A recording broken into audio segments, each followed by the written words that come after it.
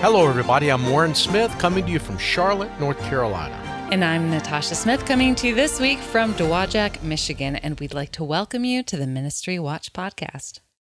On today's program, the Evangelical Council for Abuse Prevention, ECAP, is set to roll out an accreditation program designed to train and certify ministry executives in skills that prevent sexual abuse. And we note two passings this week.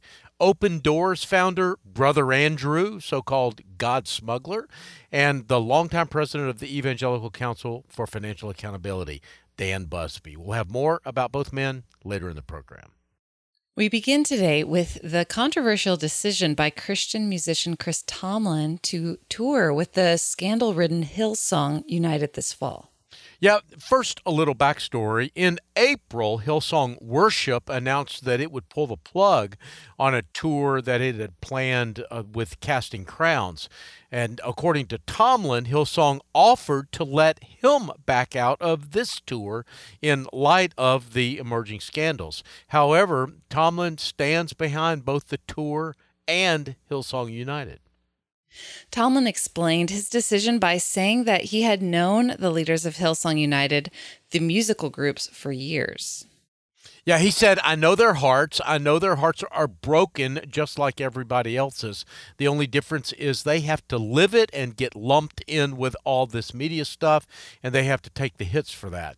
Tomlin continued, everybody goes through hard times, and life is hard, and life throws curves in many ways. To stand there and say, you know what, in the midst of that, I worship you, God, that is the Bible. That's the Scripture, and that's what we read. But the decision is not without its critics. Yeah, that's right. And I've got to say, Natasha, including me, it's no coincidence. In fact, I think that Tomlin has a new album out that needs supporting. So he's got a financial disincentive for canceling the tour. Some have raised questions about using music by the scandal-plagued Hillsong at all during worship services, which results in their continual receipt of royalty income. In fact, a Christianity Today article back in May pointed out that 4 of the top 10 worship songs sung in churches right now come from Hillsong, and it considered the question of whether churches can justify using the music or even being associated with the music because of the ethical problems of revenue going towards Hillsong. And they also talked in a larger term about separating the art from the artist. Well, our next story is the latest chapter in a story that is, in some ways, started a half century ago. Yeah, that's right. The daughters of the founder of Grace College and Seminary's music department have released a 6-page statement detailing how their father victimized between 100 and 200 people during and after his tenure as a music professor and then later service at 2 churches. Some of the alleged offenses took place nearly 50 years ago, but they continued well into the 21st century. Don Ogden was the founder of the music department at the Winona Lake Seminary in Indiana and declared that he loved being a servant of the Lord. He passed away in 2015 at the age of 88.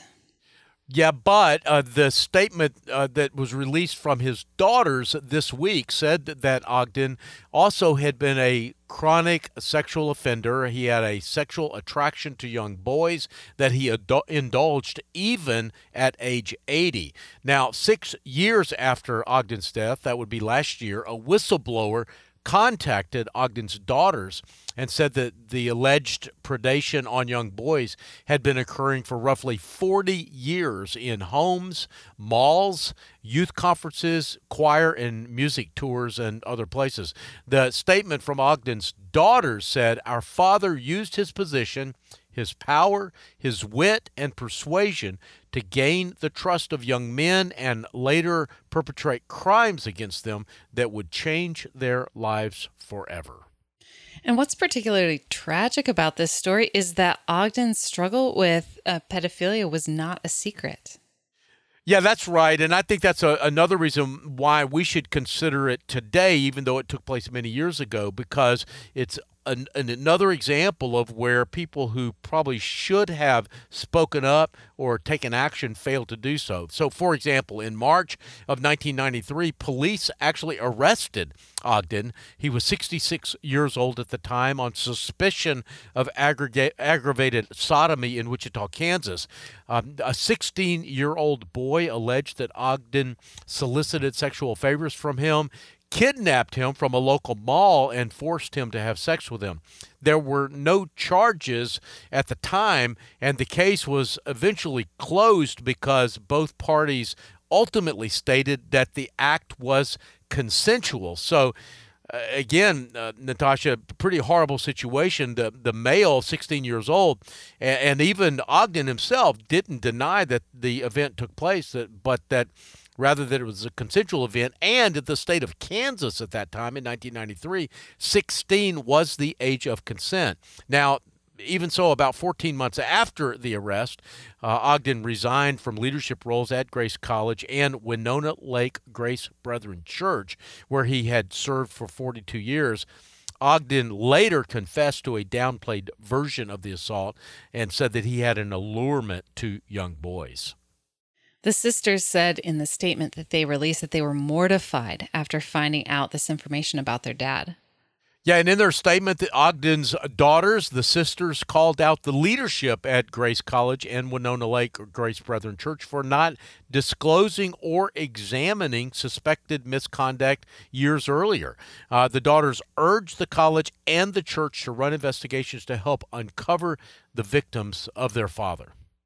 As a result, Grace College hired an attorney from Campus and Workplace Solutions and conducted a private investigation.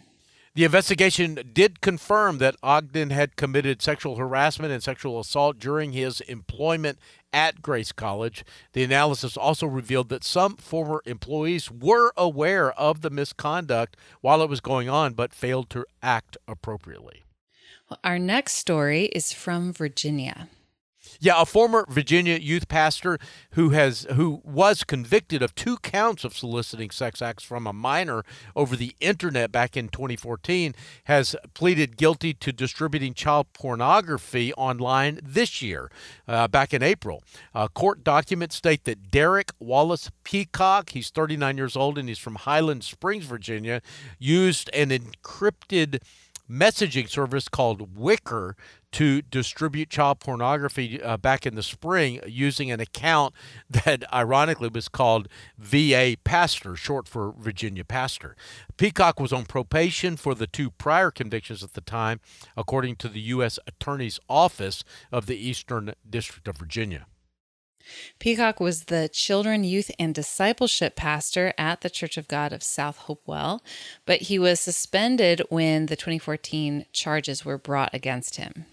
Yeah, and this recent case was brought as part of the Project Safe Childhood, which is a nationwide initiative by the Department of Justice that we've actually reported on several times over the course of the last year here at Ministry Watch, because unfortunately their efforts have surfaced child predation by either current or former pastors, and the Department of Justice program is designed to combat child sexual exploitation and abuse. Now, Warren, coverage of sexual abuse cases are absolutely horrible to hear, but these kinds of stories have spurred new action to prevent them. So what's the latest on those efforts?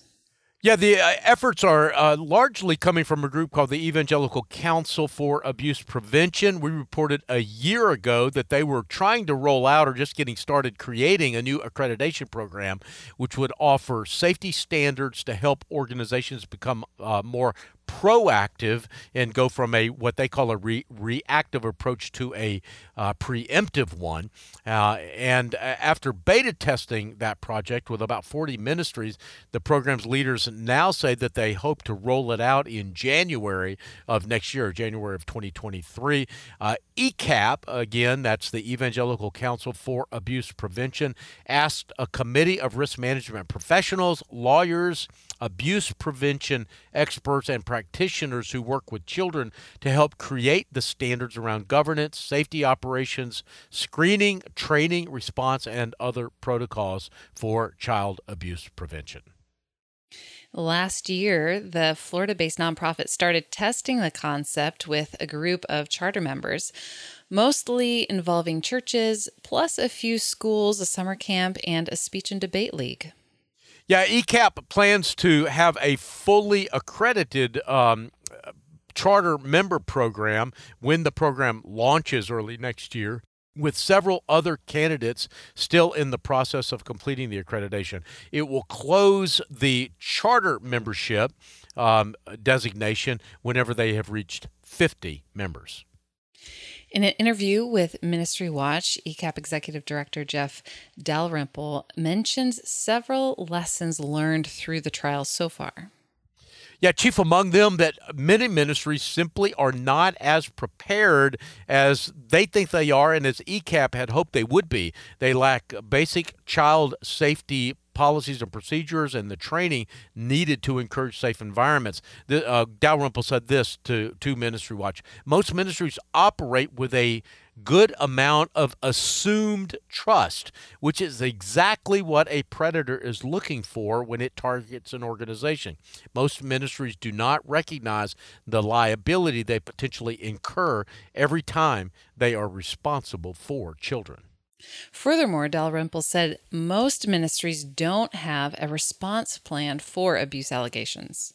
Yeah, the staff may have some idea of their state's reporting laws, but lack an understanding of other details involved in the response, such as care for the victim, maintaining transparency and objectivity, cooperating with authorities, informing insurance, and developing policies to avoid repeat offenses are just a few areas that churches need to consider before an allegation of abuse is ever brought against them, Dalrymple said.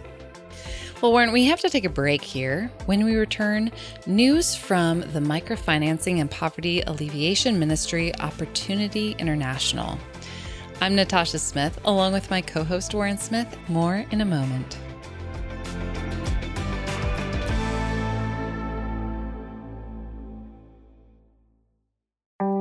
Hello, everyone. I'm Brittany with Save the Storks. Save the Storks is a pro-life ministry passionate about inspiring the world to reimagine the pro-life movement by serving and valuing every life. Save the Storks partners with pregnancy centers all across the U.S. to own and operate a stork bus to offer free ultrasounds and pregnancy tests to women in unplanned pregnancies. Stork buses park near college campuses, abortion clinics, shopping centers, and serve rural communities that lack medical care. Save the Storks is pleased to be the sponsor of the Ministry Watch podcast. For more information about our life-saving organization and how we partner with pregnancy resource centers around the country, go to SaveTheStorks.com. That's SaveTheStorks.com.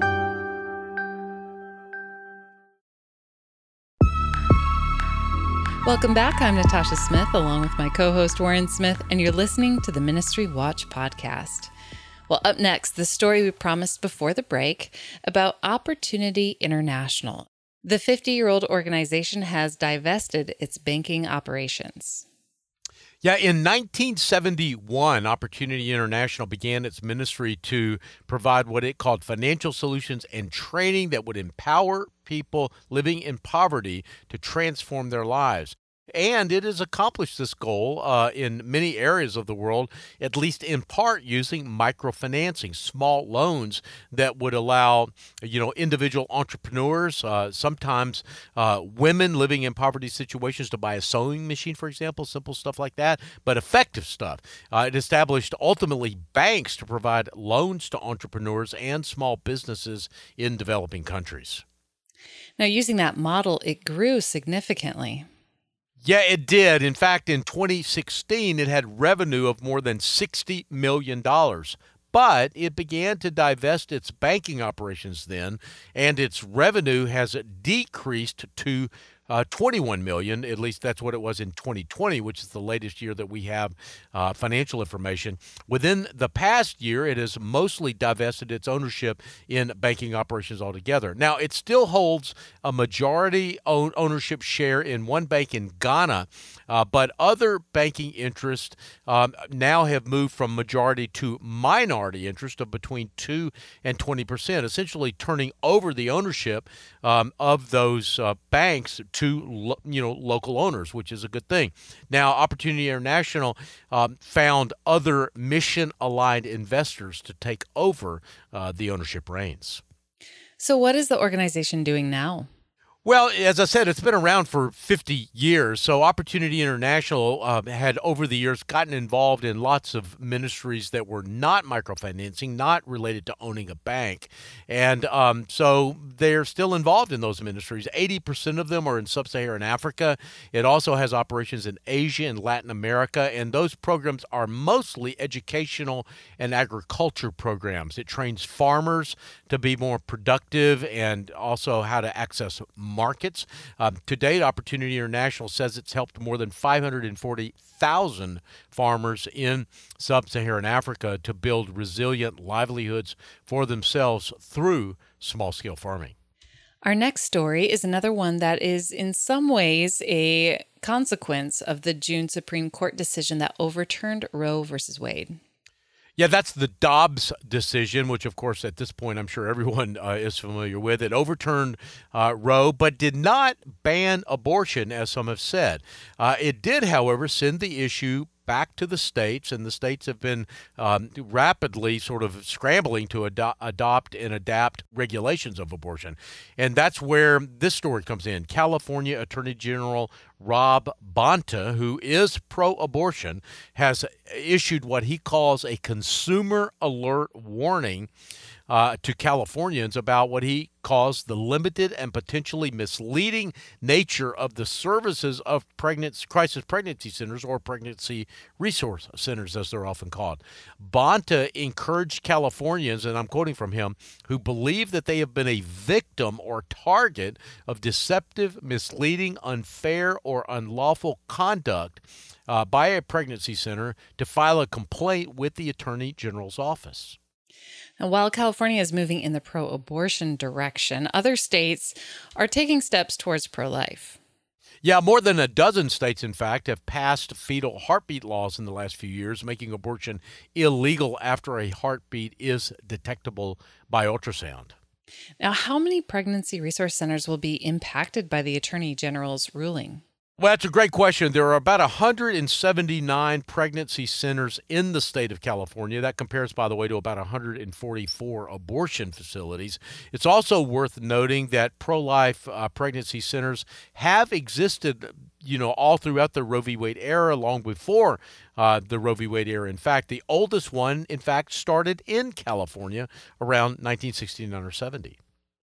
Well, in our next story, there's a new and possibly final chapter in the story of a pastor from southern Georgia. Yeah, hopefully it will be the final chapter in this strange story. Mac Devon Knight, he's 45 years old. He lives in Kingsland, Georgia. At least up until now, he has lived in Kingsland, Georgia, who, in addition to serving as a pastor, has presented himself as a mortician, a restaurateur, and a tax preparer, was sentenced this week to 29 months in prison, nearly 2.5 years, followed by 3 years of supervised release, and he was also ordered to repay $149,000, all of this in restitution to the Small Business Administration for payroll protection plan and other COVID-related relief fraud. He'll have to surrender a Mercedes-Benz S-Class that he also bought with part of the money. Now, we've reported on Knight in the past. Yeah, we have. Knight has had at least 3 prior felony convictions for other acts of fraud, and we last reported on him earlier this year, back in March, when he pleaded guilty to the charges that he's now being sentenced for. Now, Warren, we're going to take another break, but when we return, our weekly round of ministry news. I'm Natasha Smith with my co-host Warren Smith. More in a moment.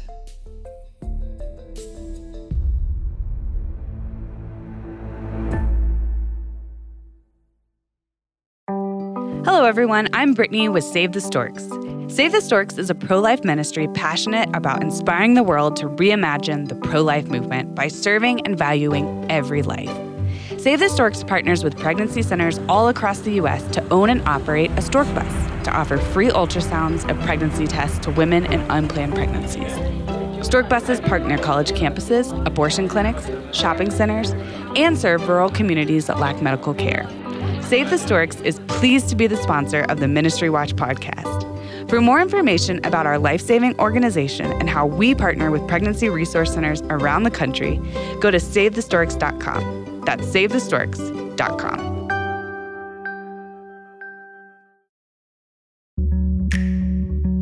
Welcome back. I'm Natasha Smith with my co-host Warren Smith, and you're listening to the Ministry Watch podcast. Now, Warren, we'd like to use this last segment as a sort of lightning round of shorter news briefs. What's up first? Well, up first we have Houston Baptist University. At least that's what it used to be called. It's changed its name. It's now called Houston Christian University. The name change was part of a rebranding effort to appeal to a broader range of students, not just Baptists, and expand the school's enrollment. The president of the school is a guy named Robert B. Sloan, who I should say, in a spirit of full disclosure, is a friend of mine. I've known Dr. Sloan for many years. Houston Christian University more accurately epitomizes our student body, Sloan said, and reflects the faculty, staff, alumni, and communities that we serve. I should also add that the school has grown significantly under Robert Sloan's tenure. It now has an undergraduate enrollment of 2,780. It has distance learning enrollment of more than 5,000, and it plans to continue growing. It hopes to have 4,200 on-campus students within the next few years. And we've had another resignation in the Southern Baptist Convention's leadership. Yeah, we have the president of one of the Southern Baptist Convention's largest seminaries resigned last Friday, less than 4 years after he took office. The man's name is Adam Greenway. He was elected president of Southwestern Baptist Theological Seminary in Fort Worth back in 2019 in hopes of trying to help the school recover from the controversial tenure of former President Paige Patterson, who was fired in 2018 for mishandling abuse allegations. Now, Greenway resigned from Southwestern Baptist Theological Seminary at the seminary's executive committee meeting last week, which we reported on, Natasha, in our podcast a week ago. He said at the time that he would take on a new role at the Southern Baptist Convention's International Mission Board, IMB, which is sort of the foreign missions wing of the Southern Baptist Convention. But since he made that announcement, he's also backed away from that position as well, saying that he did not feel the Lord's peace in taking that new position. So to be honest with you, at this point, it is not clear what he will do, whether he will go back to Southwestern Baptist Theological Seminary or perhaps take another role. And we have a couple of deaths to report. Yeah, we do. First, I'd like to mention Don Hinkle, who is a longtime Southern Baptist newspaper editor known for his conservative politics and his colorful bow ties. He died this past week. He was 68 years old. For 2 decades, Hinkle was the editor of The Pathway, which was an official publication of the Missouri Baptist Convention, which is one of the largest Baptist state conventions in the country. I should also add that I knew Don Hinkle. We were not close friends, but I knew him well enough to know that he was a true champion of Christian journalism, saying that there was a need for journalists who pursue truth to go into journalism motivated by their faith. And we also note the passing of Dan Busby. Yeah, Dan Busby, a certified public accountant who ultimately became president of the Evangelical Council for Financial Accountability, died on Wednesday. He was 81 years old.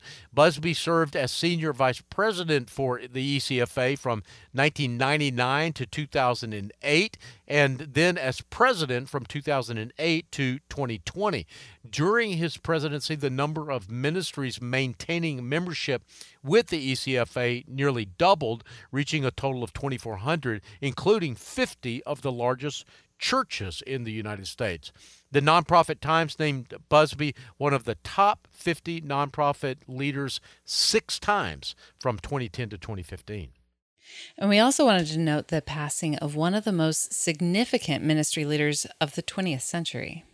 Yeah, though if I told you that Anne van der Bilge had recently died, you would probably not know who I was talking about. However, Vanderbilge is best known as Brother Andrew, the founder of the international nonprofit Open Doors. Brother Andrew came to international attention back in 1967 with the publication of a book called God's Smuggler, the story of how he smuggled Bibles into closed countries behind the Iron Curtain during the Cold War era in a Volkswagen. I've got to tell you, Natasha, I read that book when I was a kid, and it had a really big impact on me, as I know it did on many others. In fact, the book went on to sell about 10 million copies, and as I said, helped launch Open Doors.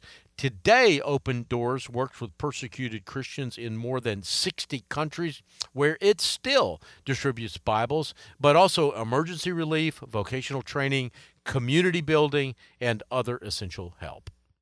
Any final thoughts before we go? Well, a couple of quick items. I was in Nashville last week and had a great time visiting with Ministry Watch friends and supporters last Thursday. And I'll also be hosting another similar lunch in Charlotte in October. In fact, we've picked a date, October 26th, and I'll be having more to share about that in the weeks ahead. I'll be in Newport Beach, California on November 15th. So if you're in either Charlotte or Southern California area, Newport is just kind of south of Los Angeles in the Orange County area. If you live in those cities, shoot me an email and I'll provide more information. I'll make sure you get an invitation. All of these lunches, by the way, are free. They're just our way of saying thank you for being a part of our work. And I also want to remind you that if you make a donation to Ministry Watch during the month of September, which, by the way, we've only got a couple of days left in September, so you've only got a day or two to take advantage of this offer, we'll send you a copy of Restoring All Things as our thank you gift. This book is one that I wrote with the Colson Center's John Stonestreet a few years ago, and it features stories of great ministries doing great work all over the country. Just go to ministrywatch.com and hit the donate button at the top of the page. The producers for today's program are Rich Rosell and Jeff McIntosh. We get database and other technical support from Kathy Guttard, Stephen DeBerry, Emily Kern, Rod Pitzer, and Casey Sedeth. Writers who contributed to today's program include Kim Roberts, Bob Smetana, Shannon Cuthrill, Jessica Eduralde, and Ann Steik. And you've been listening to the Ministry Watch podcast. Until next time, may God bless you.